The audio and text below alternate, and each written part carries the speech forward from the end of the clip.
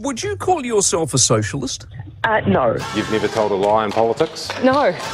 See, somebody sent me a video actually last Friday and it had you talking at the Socialist Youth, whatever it was called. Yes. And you mentioned the word comrade about 4 times in a minute. What was that about? It was a rally and I would have been about 25 years old. Comrade. That was in 2009. Oh, well, I can't remember which country it was in. Think you've changed since those days? No, not particularly. No.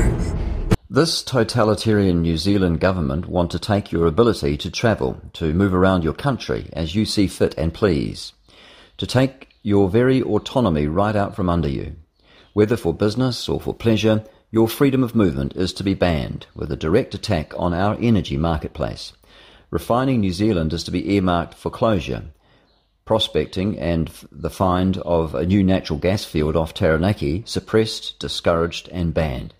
The banning of petrol and diesel engines in 2032 is more evidence that their end goal for all Kiwis is a type of digital prison, where you are banned from movement or have to ask permission before leaving your home and denied if you don't meet some social credit score criteria, basically at the government's discretion. Over the last 20 years, I have normally been correct in my predictions, and this scares the living daylights out of me. Wake up, Kiwis. Stand up for your freedom or have it incrementally taken from you. Do you realise refining New Zealand is 10% of our economy? New Zealand steel is 10% of our economy. Aluminium at TY Point is 10% of our economy. The Taranaki oil and gas industry is 10% of our economy. The globalist tyrants and people within our government are directly targeting 40% of our domestic economy for shutdown.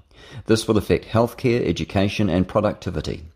They have directly targeted our New Zealand economy to shut down along with your standard of living. Your elderly mothers and fathers will be left to rot. You and every other Kiwi will be destitute. Mark my words, this is the evil plan, hidden in plain sight. Expect your primary school-age children to be targeted with propaganda to demonise the ownership of private vehicles and travel in general. These socialists are 100% scum. They have no limit to their depravity and the levels in which they will sink, including attacks on the minds of young children. That was written by Napoleon Busch, spelt B-U-S-C-H. You can see more from Napoleon Busch on his Facebook page.